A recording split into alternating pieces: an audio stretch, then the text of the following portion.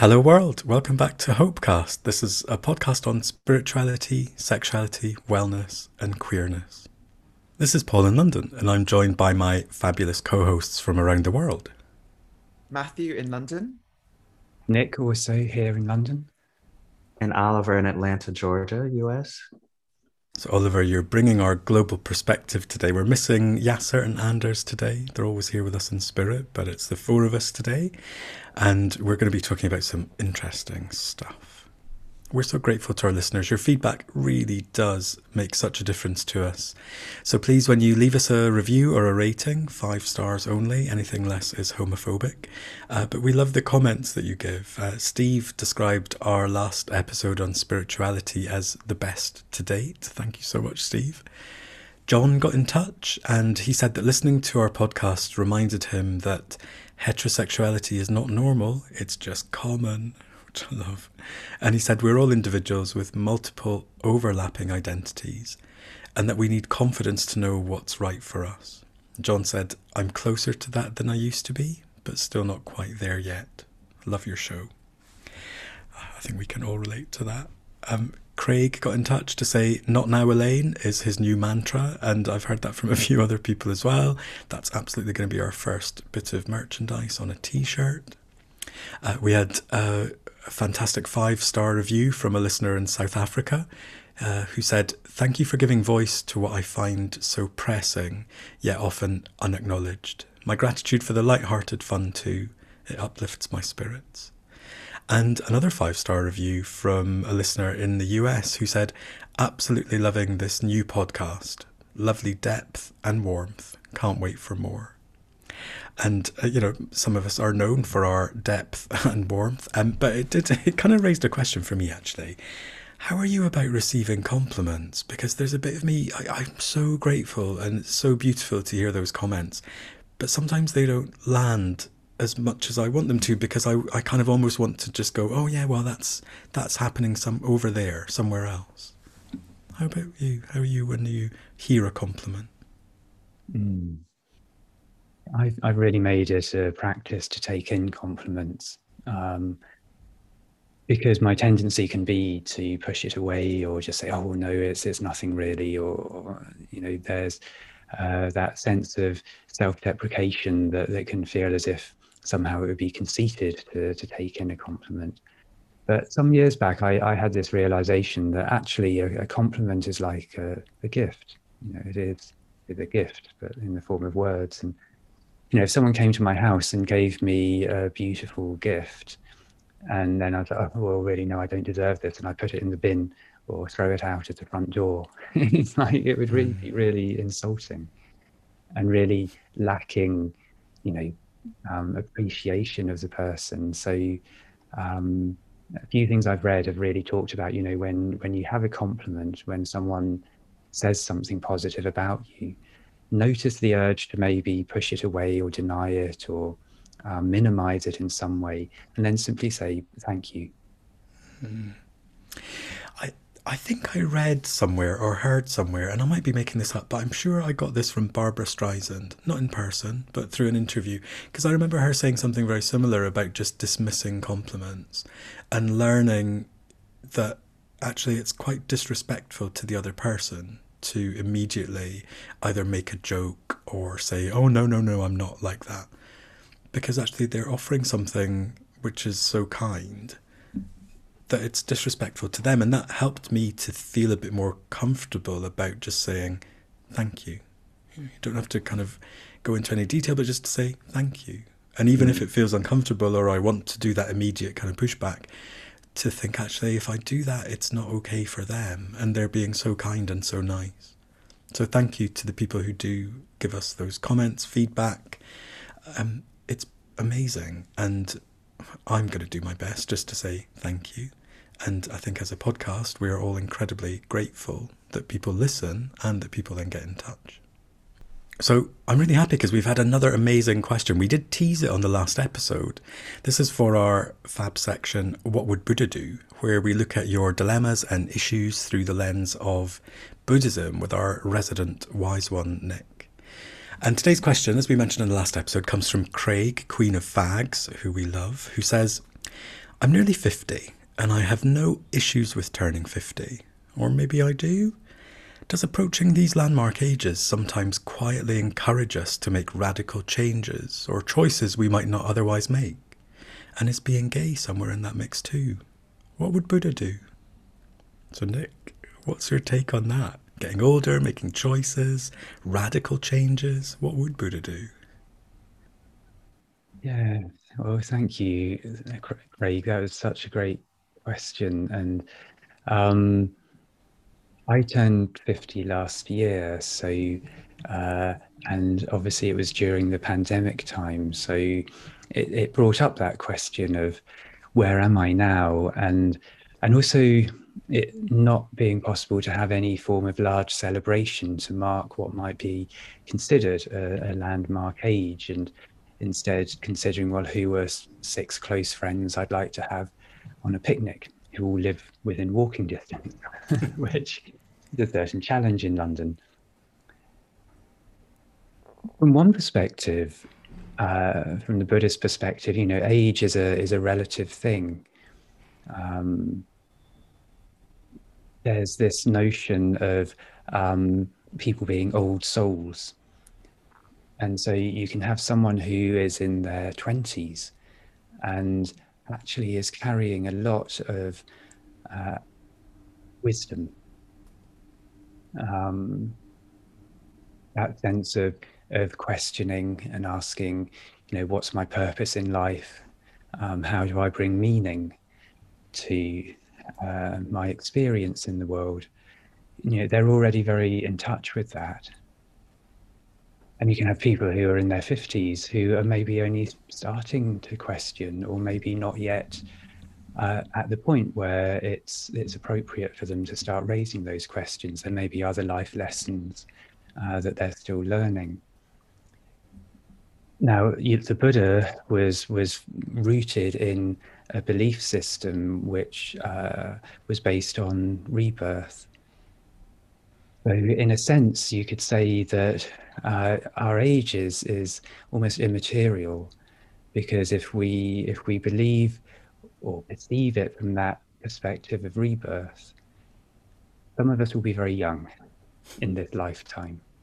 Some of us will have only, you know, had a few 100,000 rebirths.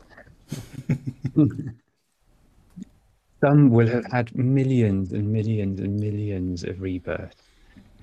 And each time we go through, each time consciousness goes through that process, it learns.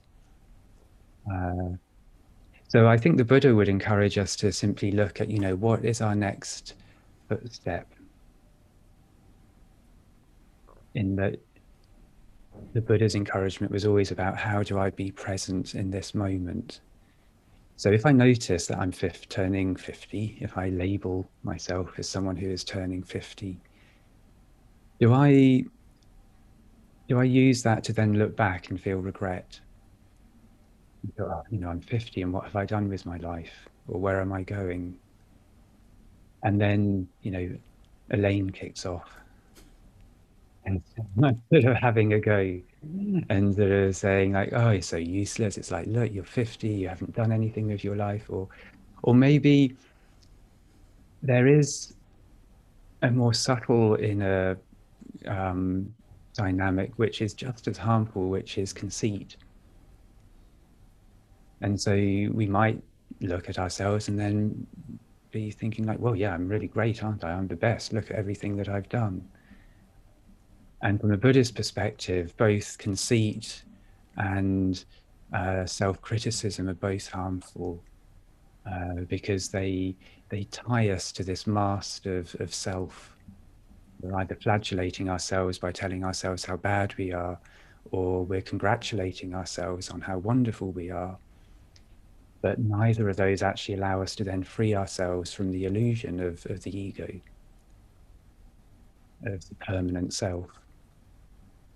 And the Buddha, when he was teaching, his whole interest was in helping people to realize that they are something way, way more than the constructed ego self that I label as me, and that they're actually pure consciousness.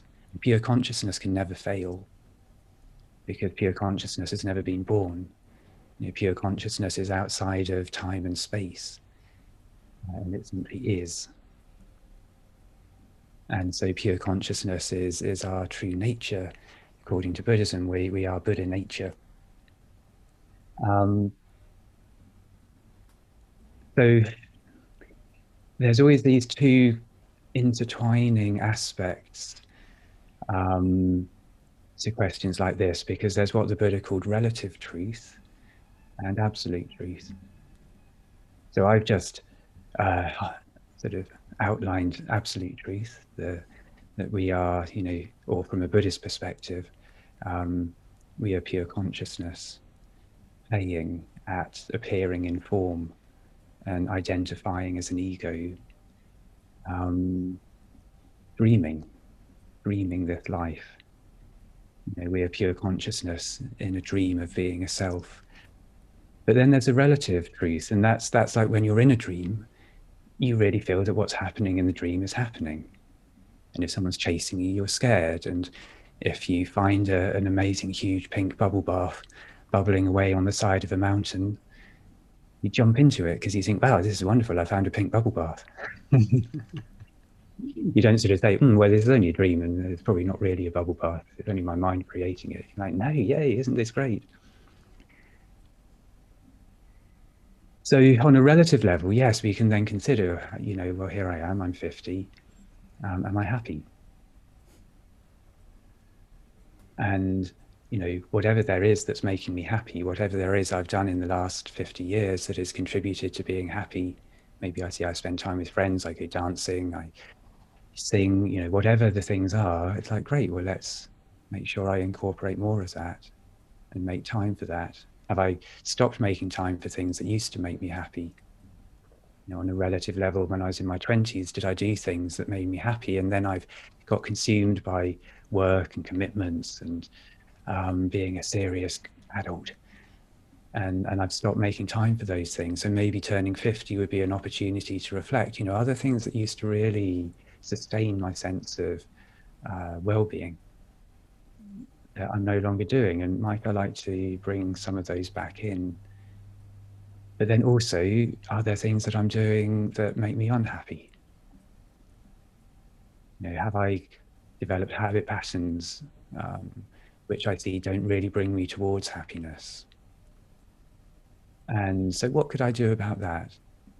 Maybe now I started seeing a therapist recently because I just realized that there were certain things in my pattern of behavior that really weren't serving me. And I wanted to have someone I could have a conversation with around those. Now that's sort of relative self stuff, but it's sort of, it's stuff that makes me feel unhappy. And I'm finding that cultivating a different way of being in relationship with another man through the therapy is being really beneficial to exploring those dynamics. So maybe to summarize all of that, and this is a teaching of the Buddha, he did once say, look at your actions and ask yourself, do these actions bring me closer to happiness? Or do they take me further away from happiness? And those actions which bring me closer to happiness, well, then I can do more of those. And those actions which take me further away from happiness, well, then I can reflect on what needs to change. Not a heavy, just stop doing it. Maybe we notice we drink too much. Maybe we've got some addictive behavior. And so then it's like, well, how do I bring compassion to that part of myself that for whatever reason has reached out for things which actually cause me suffering? And how can I bring about change and love myself even more deeply for the next 50 years or however long it might be? Amazing. This is one of those moments where I'm so glad that we do this as a podcast, because I just want to go back and listen to it already and think there were so many things that you said in there, Nick, that that really kind of struck a chord in me. And I just wonder for Matt and Oliver, like, do you feel, are your behaviors leading you in the direction of happiness where you are in your life right now? Personally, I think it's definitely something I'm very aware of. Am I cultivating the person I want to be and the life I want to live. Yeah, I read a quote somewhere recently that was saying, is any action you do or anything you do, is it bringing you inner peace? If it's not, then it's not serving you. Which I've really quite kind of taken, yeah, in most things I do now, and it seems to be working. Yeah, I think I'm the same. I think everything that I do is very intentional, and I only do things that make me happy or that bring me peace, I should say. I only do things that bring me peace. And I think when I was younger, I was just trying to recreate experiences. And when those experiences didn't pan out the way the previous experience went, then I was very unhappy. And I think just living in peace and having my house be decorated in peace and just having people around me that bring me peace is the way that I try to go about life. Instead of having this, I guess, what everybody else thinks that I should have at my age.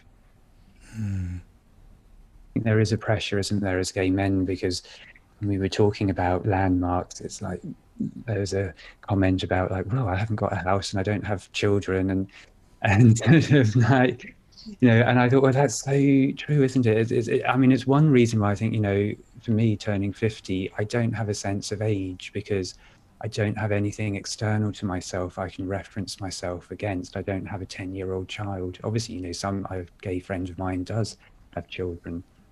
So that's changing for us. But a lot of us, we don't, you know, necessarily have those external references, or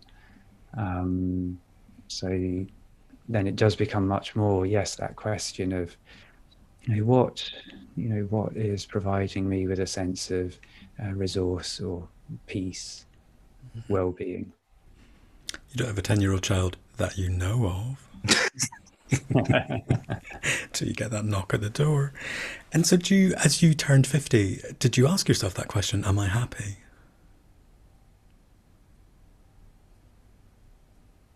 I guess it is a constant question, really. A constant sense of sort of checking in.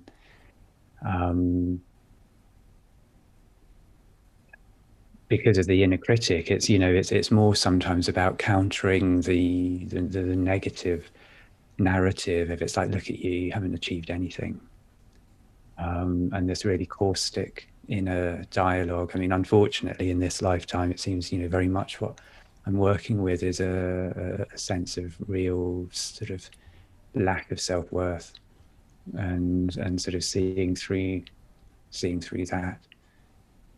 So probably, if anything, when I turned 50, there was maybe a sort of sense of, in some sense, a sense of disappointment. But then I do remember there was a sense of excitement as well. And I sort of joke with friends about, when I'm halfway now. I do have that feeling that, you know, it would be nice to have another 50 years to see what another 50 years would be like, and where I'd be at 100. And of our group, I think if anyone's going to make it to 100, I would put you at the top of that list. I put myself at the bottom of the list, and everyone else is probably around about 99. One of the things you said about rebirth I found really interesting, because on my lifeline, and we'll explain this in a little bit, I put rebirth at 41. And so when you said that, I felt something twang inside me. And so I thought, God, if I was to look at this, then it means I'm actually just 6 years old. And interestingly, my timeline goes from born, the next thing is 6. So I just didn't really think of anything that happened between 0 and 6. And the thing that I wrote at 6 was, I remember this story. It's not even funny. I remember the story of having to go to hospital because I'd stuck a coat hanger in my eye and was kind of like dangling this coat hanger off my face. I know. And that's the first thing that I put on my timeline. I know everyone's looking really queasy. And so I feel like I've kind of almost gone a bit full circle to from being six to being six again.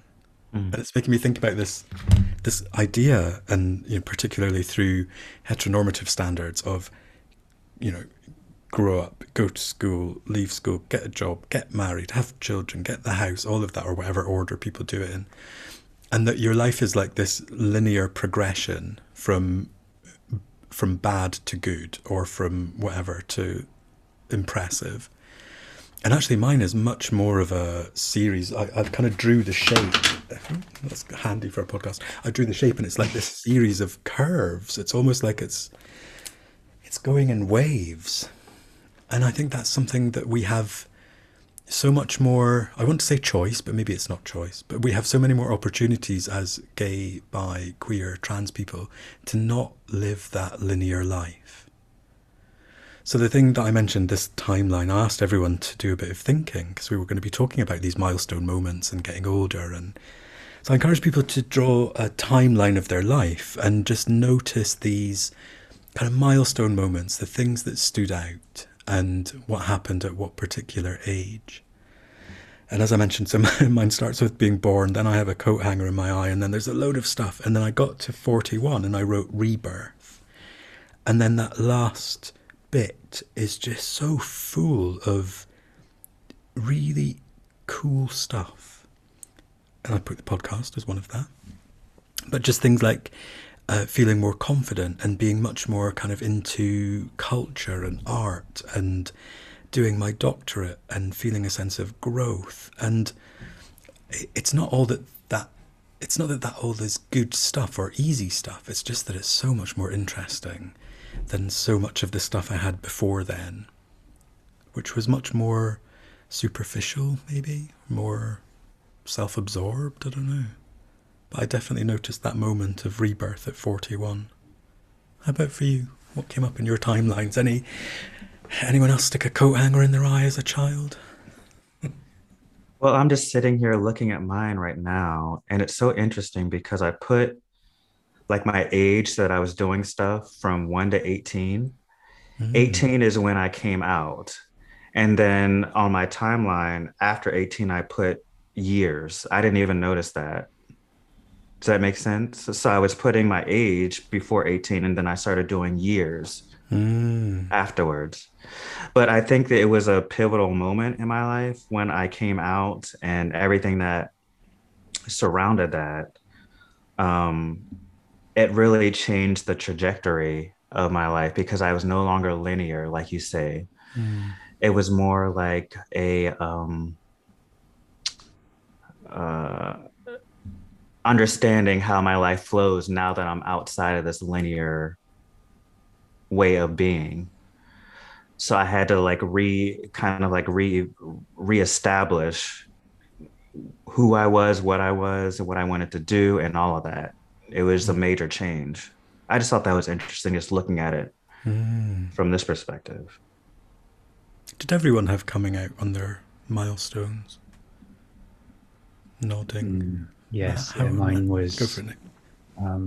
Mine was at 19, and it was like a watershed moment, because before that I'd been telling myself, well, this is probably a phase, this is a fantasy, it's like probably the first time I'm with a man I find that really, really I don't like it.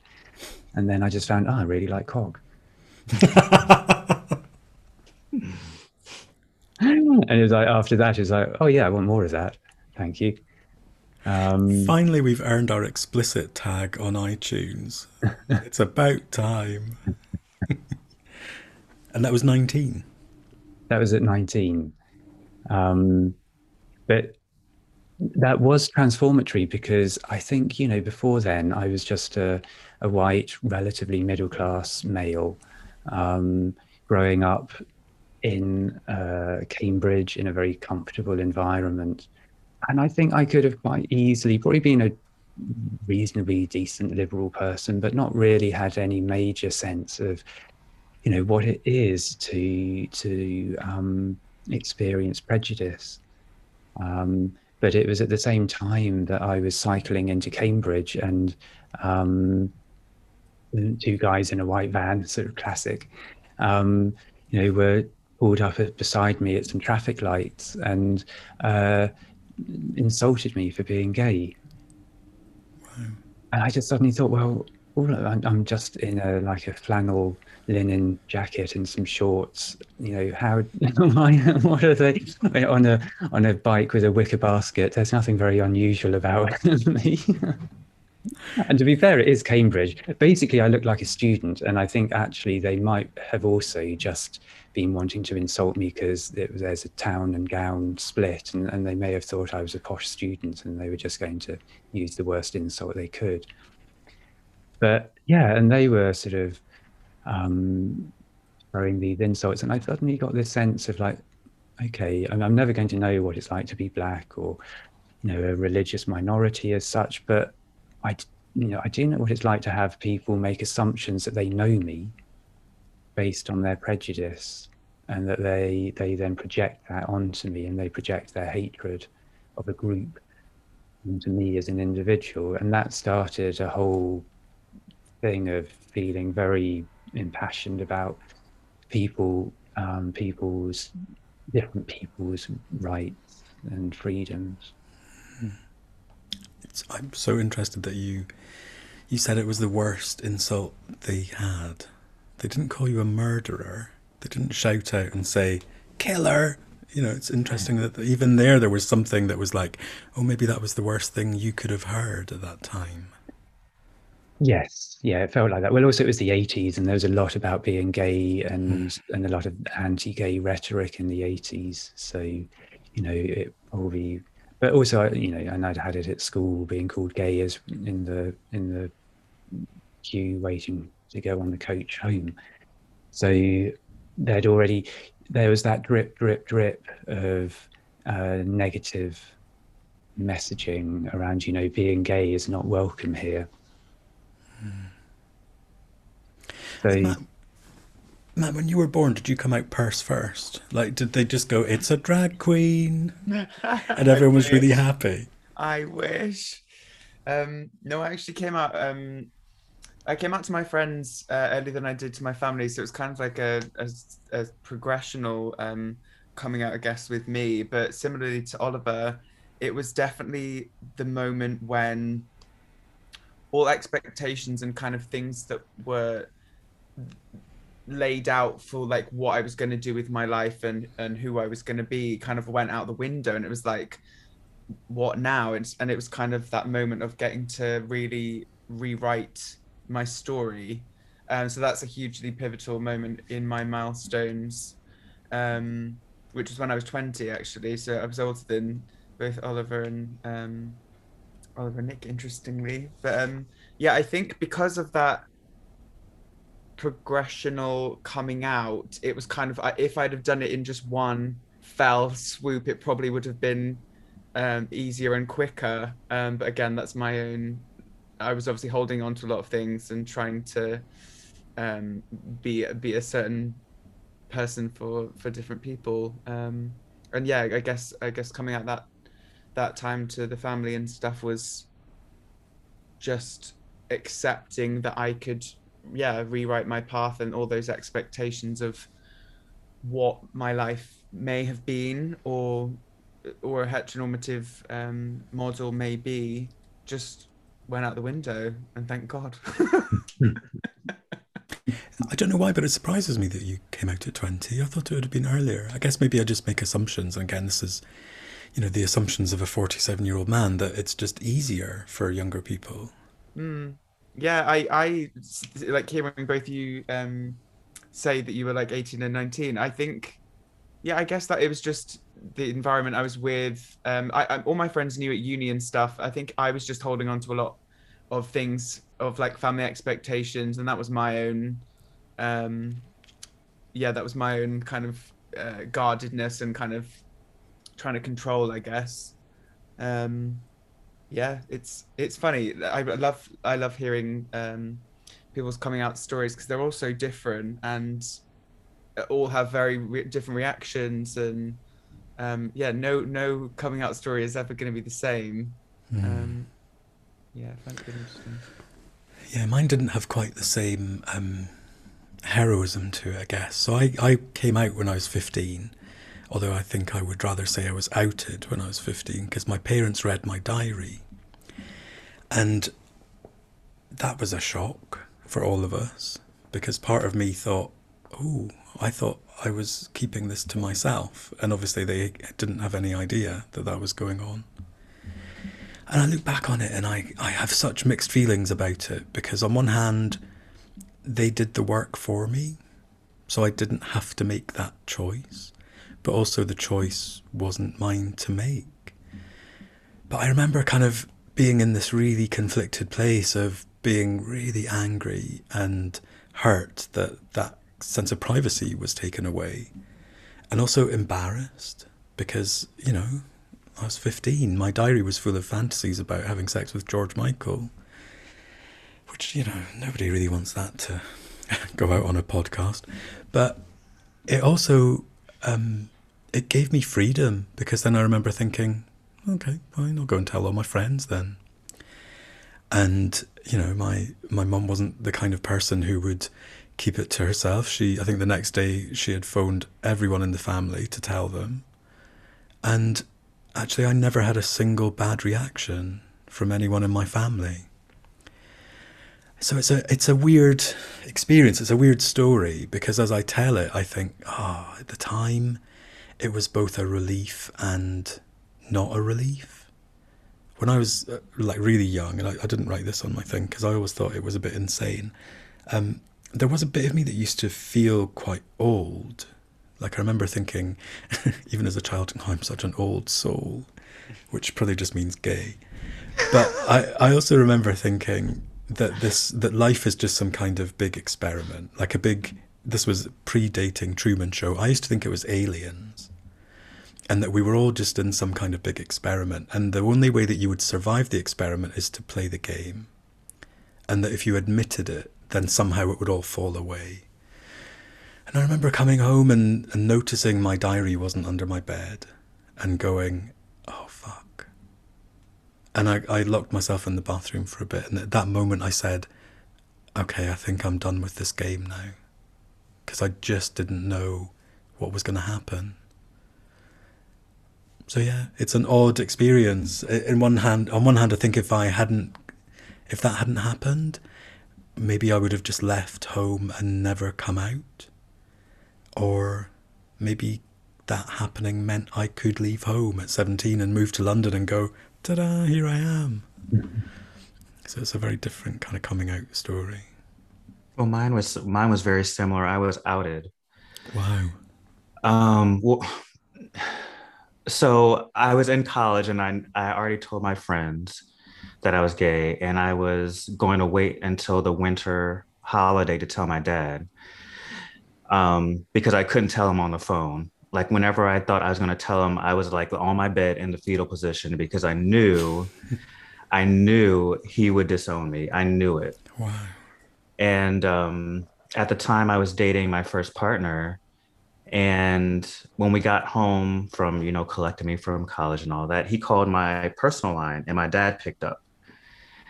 And that's when my dad found out that I had a boyfriend, and I had a boyfriend for over a year, and he was way older.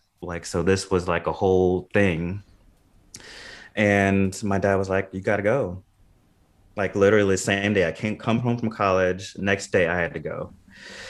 So it was, when I said it changed everything, like the whole trajectory of my life, being outed, coming out, was just a lot. It was a lot happening. But like you said, there was a lot of freedom in that. Because I tied myself in a knot, trying to understand like what would happen. And it just kind of happened, and that was it.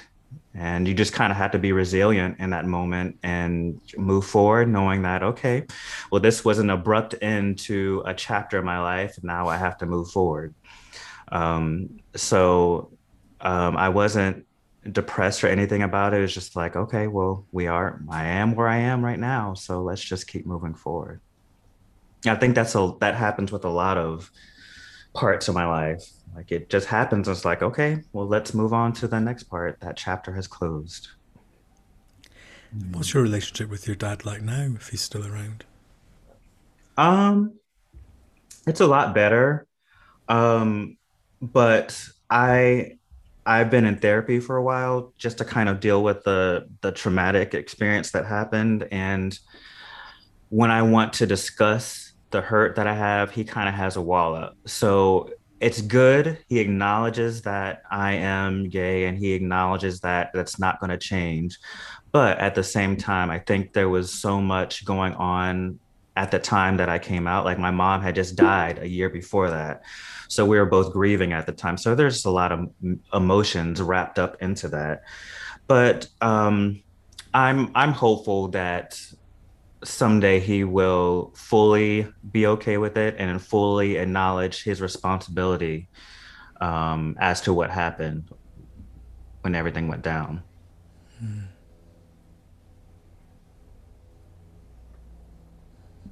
What other milestones did people notice?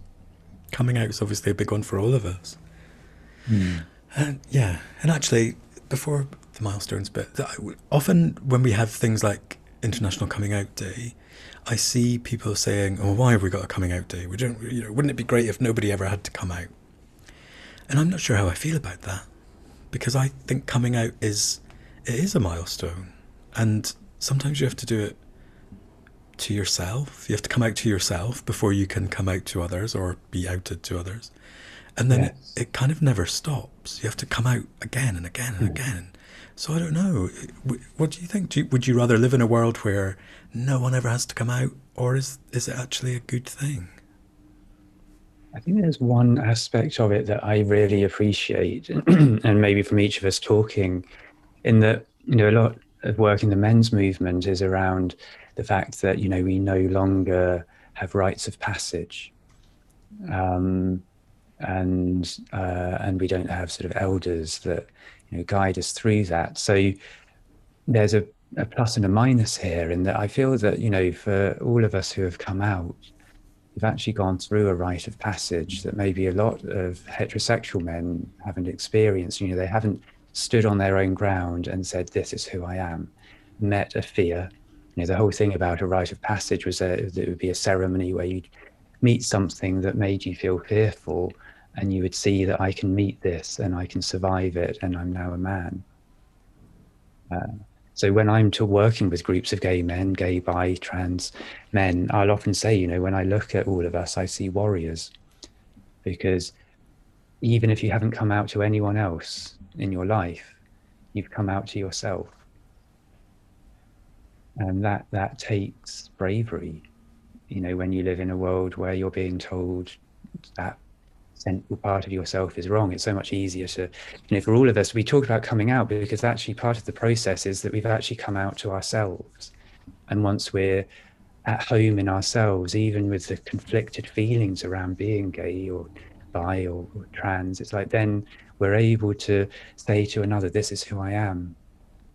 But what we don't have, and I think what maybe the next evolution within the gay community will be, the queer community, and maybe in a small way things like this podcast can be, is being the elders, having the elders who will assist others, just as there's the men's movement, and you can go to a men's camp and you can go through rituals and have men helping to guide you through rituals of being here. Wouldn't it be great? Like my nephew, he came out at 16, and he came out because he knew that I was gay, and he was able to question me and ask me things and ask me how I came out.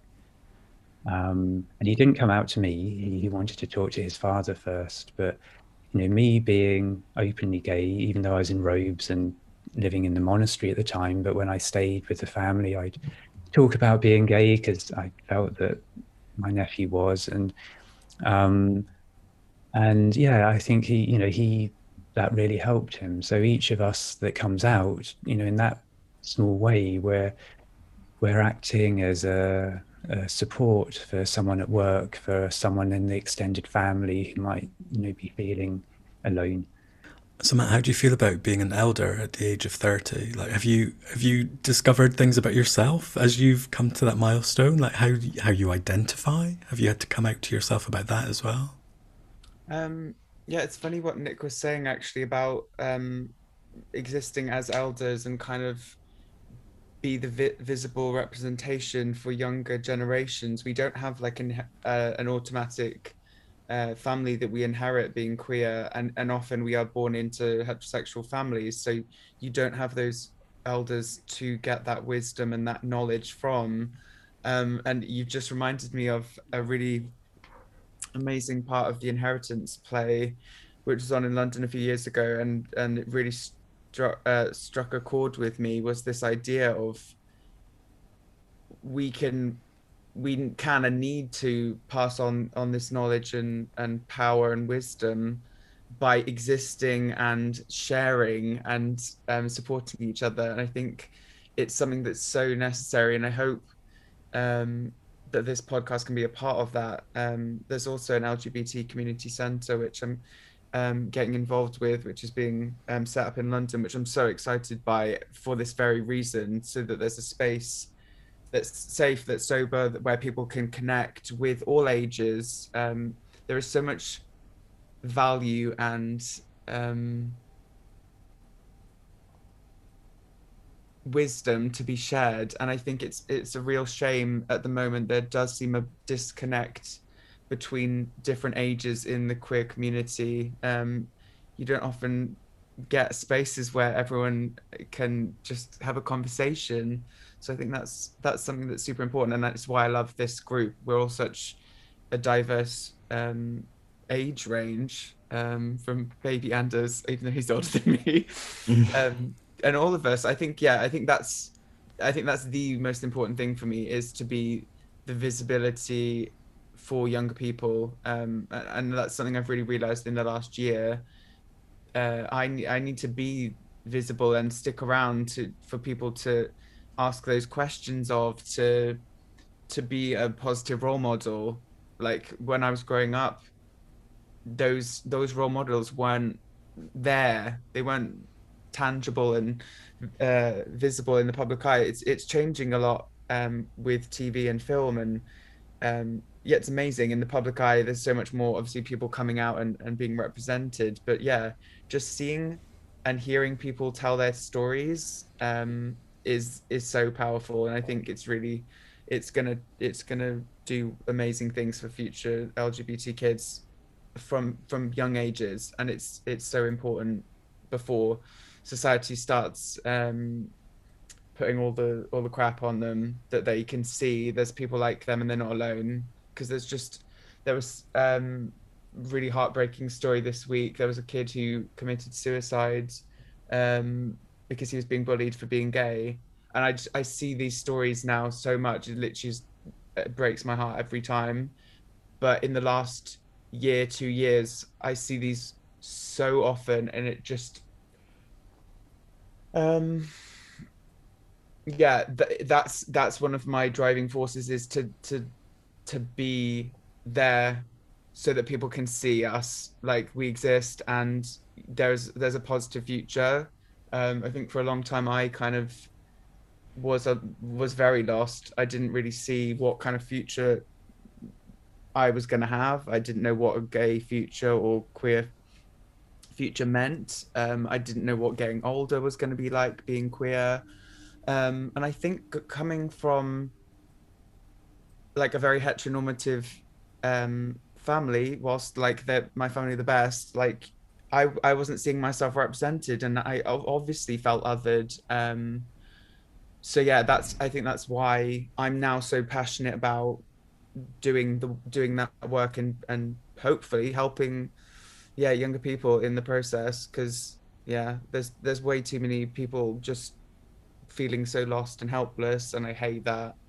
So anything I can do in my short lifetime on this planet, is if it can benefit people. And I mean this podcast could last however long, but yeah, even just one person, that's the thing that's driving me right now, is to stick around and be that role model.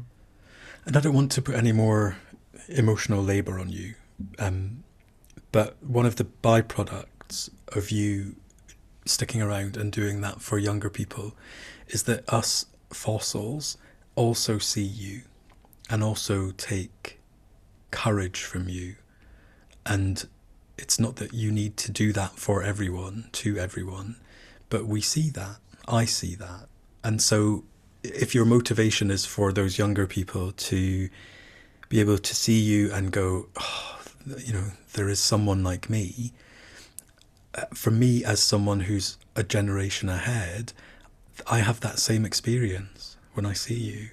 And I have that same experience when I see Oliver, and I have that same experience when I see Nick. There is something about you can't choose who you inspire. I think it's amazing that you're choosing to inspire. I think that's so powerful. But actually, you'll never know how many people you inspire, because you inspire me when I see you, you know, in your Instagram videos and just how you show up. I think, oh, I'm so glad you are in the world. And you, that's a gift that you give.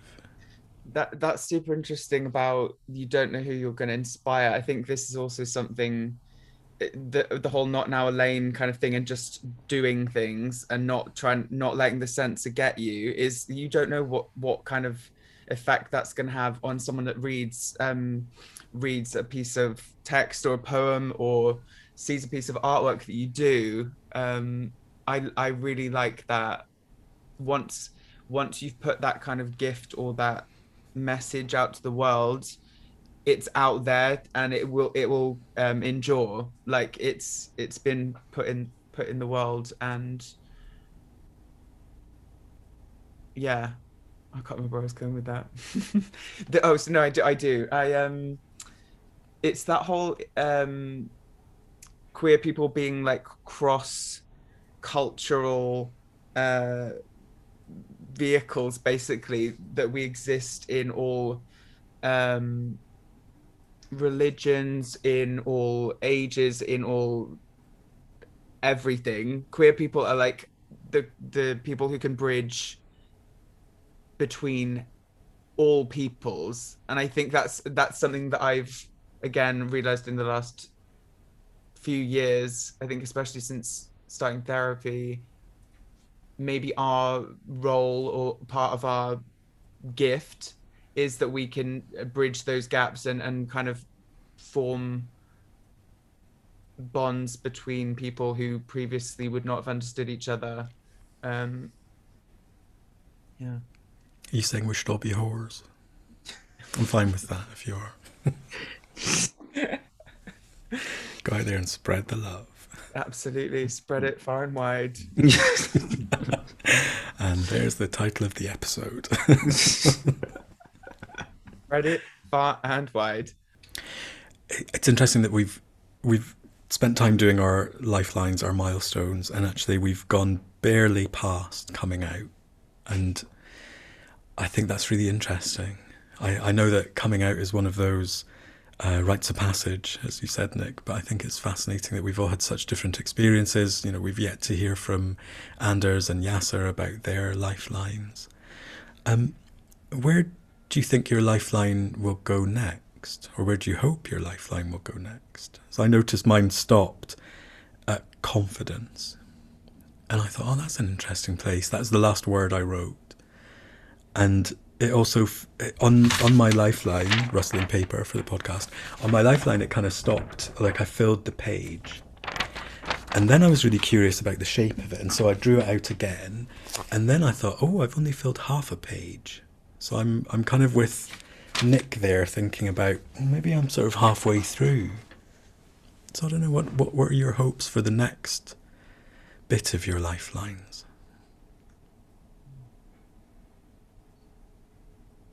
I don't know if I quite have any goals or anything that I want to be at. I think for me, what triggered like a spiritual awakening was buying a house. And I know that sounds really crazy, but it was a big goal that I had in my life. And when I got my house, and like I achieved that goal, I went into like a major depression. Because I thought like something would come from that, and like nothing happened. There was like no fanfare. There's like, I was ready for some confetti, girl. I was waiting, like, where's the party at? Like, where's the parade? And there was just nothing. And it that really started my journey in meditation, and um just doing things that bring me peace. And I think one of the major reasons why I wanted a house, because all my friends had houses, and most of them had kids and everything by then. And some of them were on their second house. And I just kind of felt, left behind. But it drove me to really doing a deep dive in my life and understanding. I did this milestone in another group, in my journaling group, and I was able to tie together some things, why things happened and what I ignored in the past. Instead of dealing with it, I kind of ignored it, and then it just kind of exploded. So I think moving forward, I just want to be completely authentic. And when things arise, I want to address them then, so that I'm always in peace. I hate having to feel like I have to carry this dead weight around. And I just want to express myself and be truly authentic, being okay with being, just flamboyant all the time, honey, just like being myself all the time. And that's it. I just want to be at peace. And whatever comes from that is great, but I don't really have a destination right now. And if peace is the destination, I think that's incredible. When you said it earlier about is what I'm doing bringing me peace, I thought that was such a fantastic way of looking at it, rather than is what I'm doing, making me rich, or is what I'm doing making me more attractive, or whatever the kind of things that people might use as benchmarks. I think peace is such a beautiful one. What about you, Nick? When you look back at 100, what do you want to think about this second half of your life? I think definitely a sense of being more connected to the playful. I was thinking recently, because I just bought a couple of records from a second-hand shop that I used to have when I was a boy. There's The Boyfriend and The Sound of Music, which both musicals I used to watch, and we had a radiogram in the sitting room, which some people will understand what that is.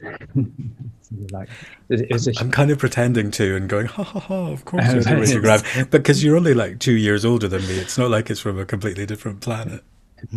It was this huge piece of furniture, which was a combination of a radio and a record player, that was about 6 foot long. So going and putting a record on always felt like a ritual. And then I would just dance. And I'd sort of spent hours just putting on different bits of music, ABBA predominantly. I think there were a few clues, even as a child, and I'd just be dancing away to ABBA and these different things. And I guess one sense is like, I would like to connect more with that child. I think that child went a bit underground during the teenage years, where everything became a bit frightening. And like Oliver was talking about, I think being authentic, or, being just his own sort of being really present in himself. And I know what happened for me in my teenage years was that I put on this mask, and I didn't even know the role I was trying to play, but I was trying to be someone that wouldn't be seen to be gay. And then I emerged from that, when I came out. But there is maybe something, a lot of my years in the monastery and meditation, it's all been very serious and very, very intense, and sort of very much on sort of in my 20s, it was all about let's get enlightened and, not have any more rebirths, almost starving myself to death in order to try and achieve that. So yeah, I can see as I go into my 50s, it's going to be maybe more something around how I bring kindness to my body, how I bring more playfulness in, how I sort of genuinely maybe look to serve. You know, so the work that I'm doing, it's like part of my negative critic is that it keeps me very limited in how I then expand the work that I do in teaching mindfulness and different workshops. And you know, I could almost turn that around and say, well, actually, that's a little bit selfish, because it's like people would benefit if I was actually doing that. It'd be like if Matt were just singing into his mirror and holding a comb in his room, but no one was actually like, you know, there was no audience there. He'd be expressing himself and he'd be connecting to something, but actually, you know, the only thing he'd be inspiring would be the reflection in the mirror. So there's definitely something about, yeah, stepping more into a place of feeling more grounded, more present, more confident in myself, more able to challenge the critic. How about you, Matt? At your tender age of 30, what do you think will be your next milestone?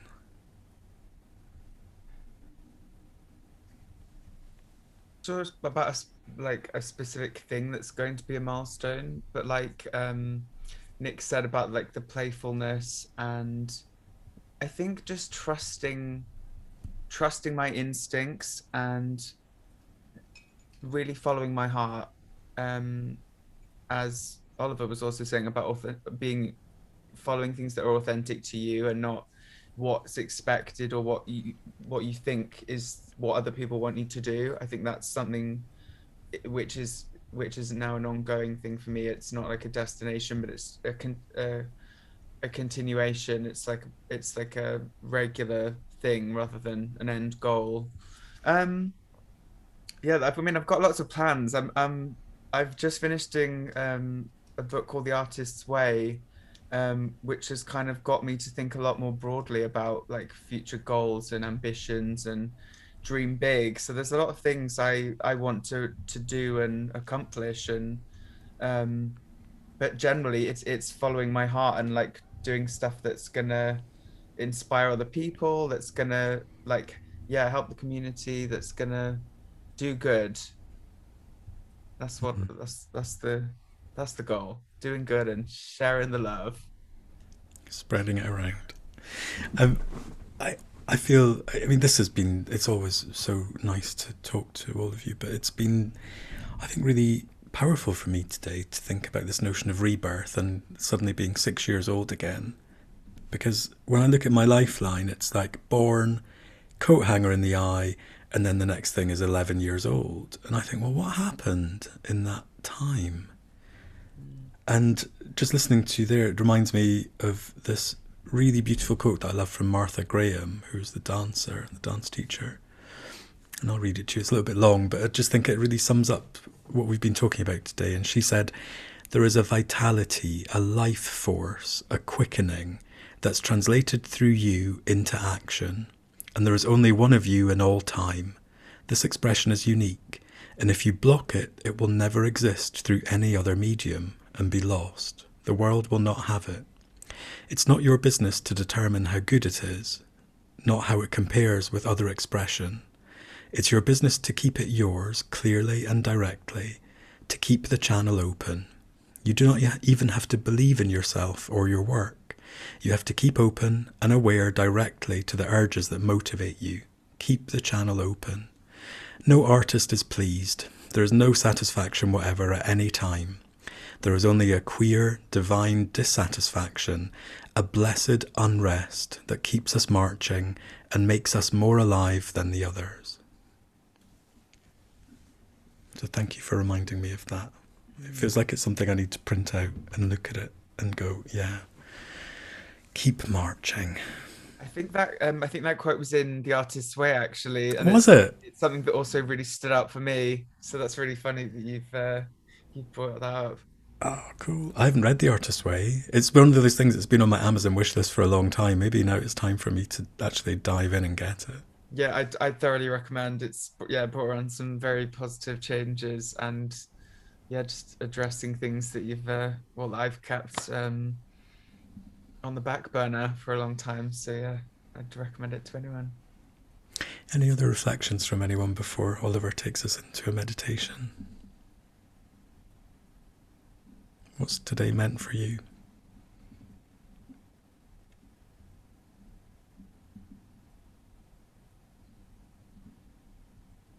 It's useful to have that reminder that,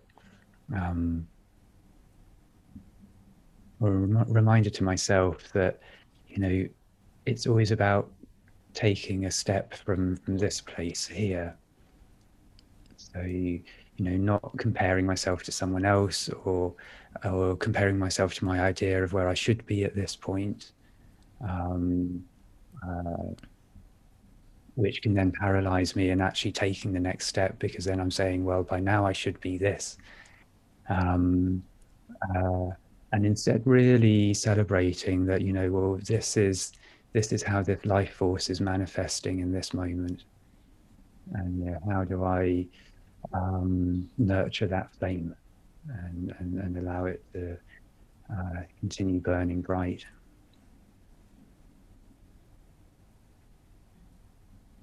I think something that you said earlier, Paul, about you don't know who you're going to inspire is definitely something that's going to stay with me today. And it, again, just goes with this idea of really going for your dreams and yes, sticking around, do your thing, and keep on keeping on, because you don't know who you might positively impact in this world. And you may never know, but everyone has that journey, and I think everyone can teach people something, because we are all like, as that quote just emphasized, we've all got our own uniqueness and story to tell. I think my hairline and my gray hair inspires me. You know, I've earned these gray hairs, and I've earned, you know, just going bald. And I think I used to be really self-conscious about both of them, but it's just a reminder of how my experiences made me, and they created me and shaped me. Um, and I'm just truly grateful for, you know, for the aging process, and the fact that I don't have a whole lot of wrinkles right now at 39. So we're just going to, you know, we're just going to flow with not having to do Botox for a hot minute. I'm good with that. We'll have an episode on that. And also 2 words, Oliver: grey pubes. That's all I'm going to say. I'm going to leave that one there. Yeah, there's that too, but not a full, yeah. You have so much to look forward to. And on that note, would you like to take us into a few minutes of meditation? Let's go ahead and find our posture of peace this morning, whether that's sitting in a chair or lying down, or if you're driving, listening to us. Just begin to focus on each inhale and each exhale.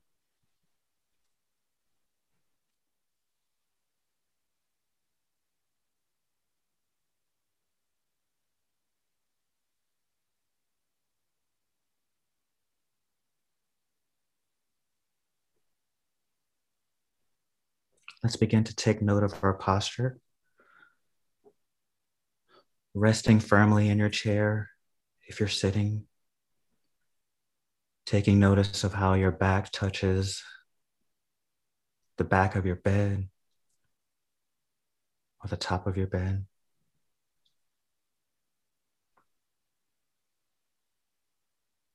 Allowing your spine to completely Connect with your hip.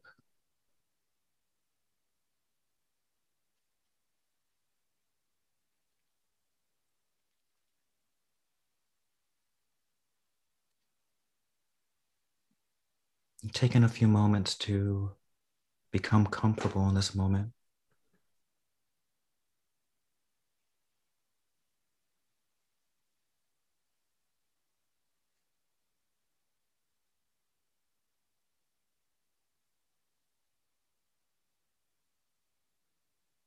And for this intention today, for this meditation,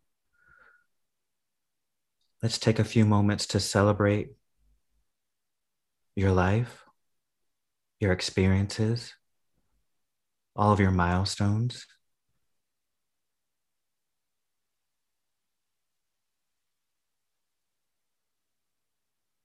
And being grateful for it all, for all the good and the bad, for all of those things that have shaped you, all of those things that have brought you happiness,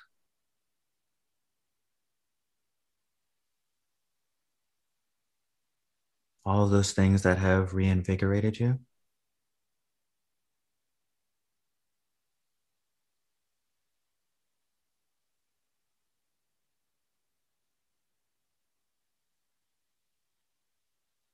And let's approach them with a full heart.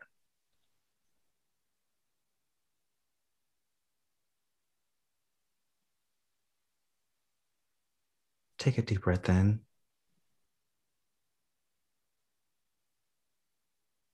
And release.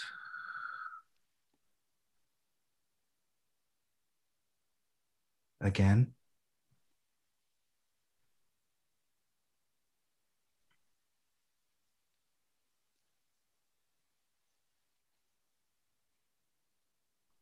Last time.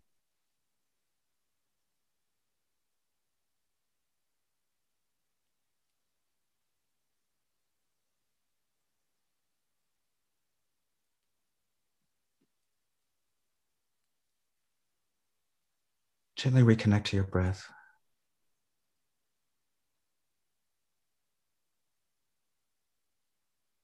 And just for a moment or two, I'd like to ask you to bring your right hand up to the middle of your chest, just right in the center.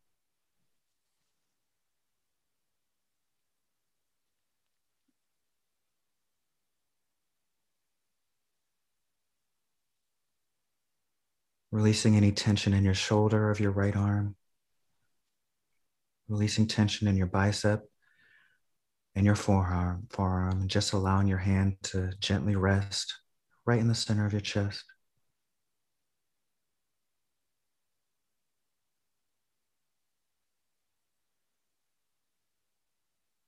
And right where your right hand is touching, just imagine this heart space as the center of your experiences, all of the joy and the pain, all the happiness and sadness.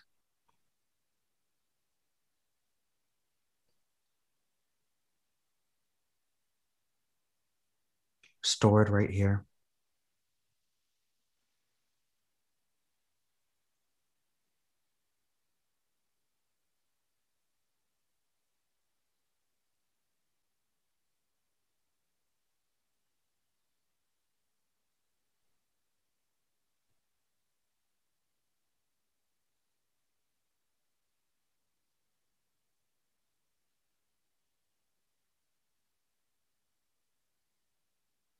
Begin to connect with gratitude for this space.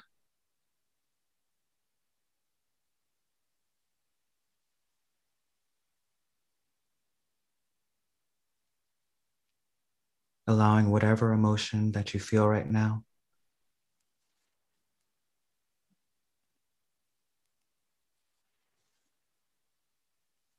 to take shape.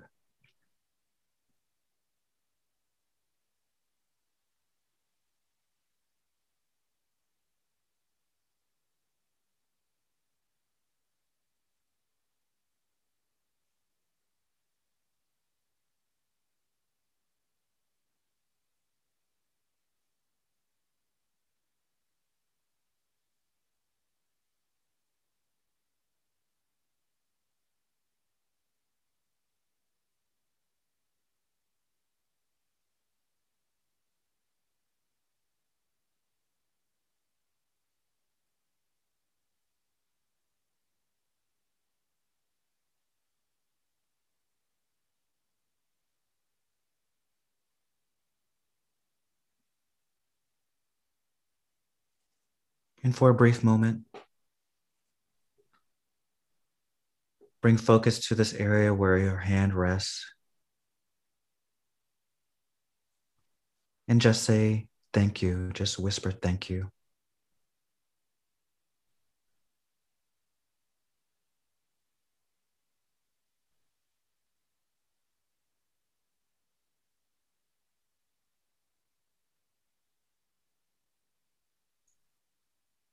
Take a deep breath in. Release.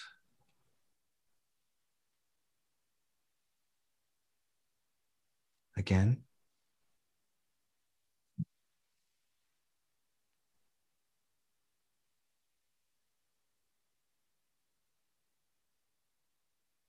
One last time.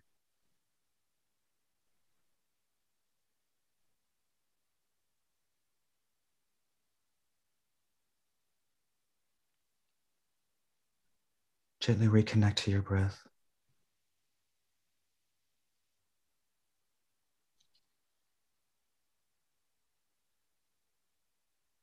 Rest in this gratefulness, this gratitude. Carry it with you throughout your day, throughout these upcoming months and these days,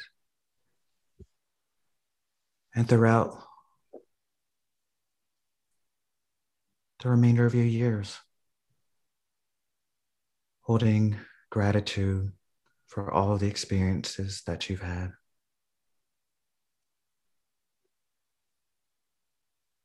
Release your hand from your chest. And when you're ready to come back to the room, allow yourself to open your eyes, coming back to this moment.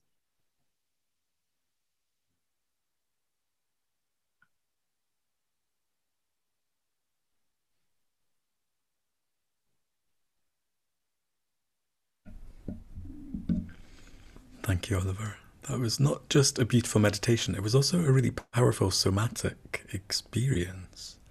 In some of the somatic coaching work that I do, there's a concept of the felt sense, which is when you tune into something in your body and make contact with it. And I think you absolutely helped me make contact with my heart. And then what happens when something meaningful takes place is you get a felt shift, which is where something has resolved itself or moved itself.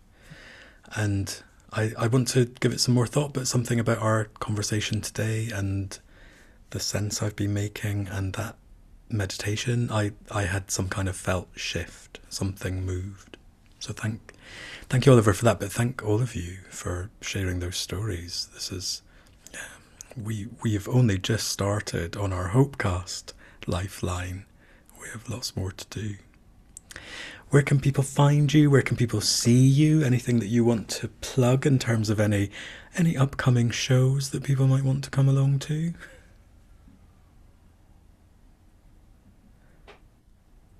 Matt, you're on mute. Oh, sorry, my bad. Yeah, my Instagram handle is at Ella Veride, and that's ELLAVERYDE. I have a show coming up on the 11th of June at West 5 Bar in Ealing. Tickets are on Outsavvy if you want to come. It's going to be fun. I've got a few other of my drag friends performing. And yeah, there'll be more coming up in June. I'll keep you all posted. For your shows, we could do like a Hopecast meetup. We could get our listeners along. Oh my God, that'd be so fun. That'd be amazing. And you know, people do quite regularly now take the piss out of me for not understanding your drag name, because everyone's like, how could you not see what it was? What was wrong with you? Thank you, Matt. Yeah, so people can connect with me either if you Google Gay Meditation London. That actually brings up my website quite quickly. Or on Instagram, it's evolving_minds with an S_UK. Thank you, Nick.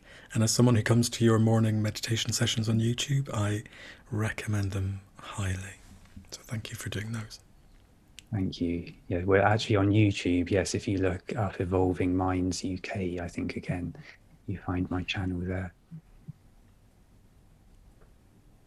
You all can find me at Amaris Vitae. That's Amaris